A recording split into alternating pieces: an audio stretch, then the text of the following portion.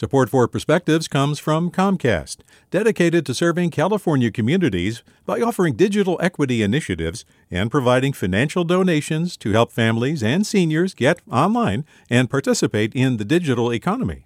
More at california.comcast.com. From KQED. It used to be said that the only things you could rely on were death, taxes, and the San Francisco Giants. Then the Giants won 3 championships. Some corporations paid no taxes, and only death remained. However, since the Renaissance shifted the goal from the greatest good to personal happiness, personal death has assumed a greater importance than when it was generally accepted that most people existed as fodder for others. While Copernicus and Galileo proved that we were not at the center of the universe, our newly released egos disagreed, and we began to believe that civilization peaked in the minuscule era of our personal zenith, and went south when we did. Life moves in a parabola. We are born knowing nothing, instinctively fearful of life, and relying on others for support. As we grow, we acquire more and more information, respond to more and more stimuli. For a few wonderful years at our peak, we know the world intimately, in harmony with all that life has to offer.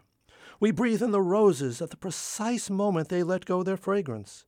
We are the makers of the true renaissance that only we understand.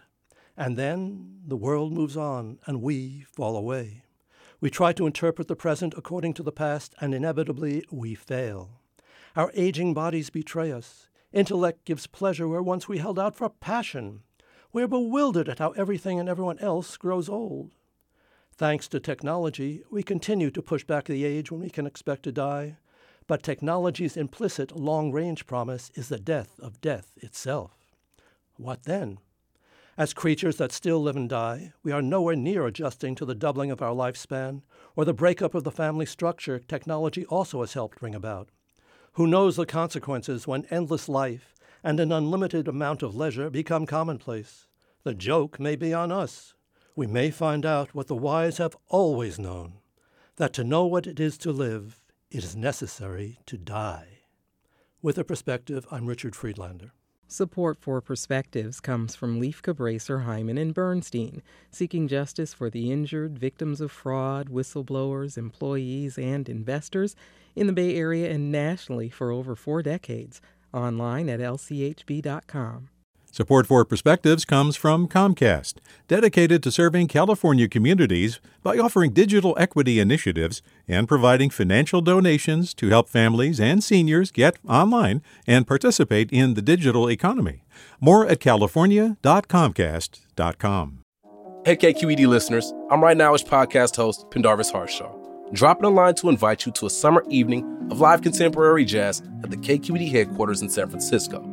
Thursday, June 20th at 7 p.m. We've got a stacked lineup of dope musicians, including vocalist Jamie Z, saxophonist Lydia Rodriguez, and harpist Destiny Muhammad. And Newsflash is the closing event for our podcast. We've had a great run, so help us celebrate the end of this chapter. Get tickets to Liner Notes Live at kqed.org/events.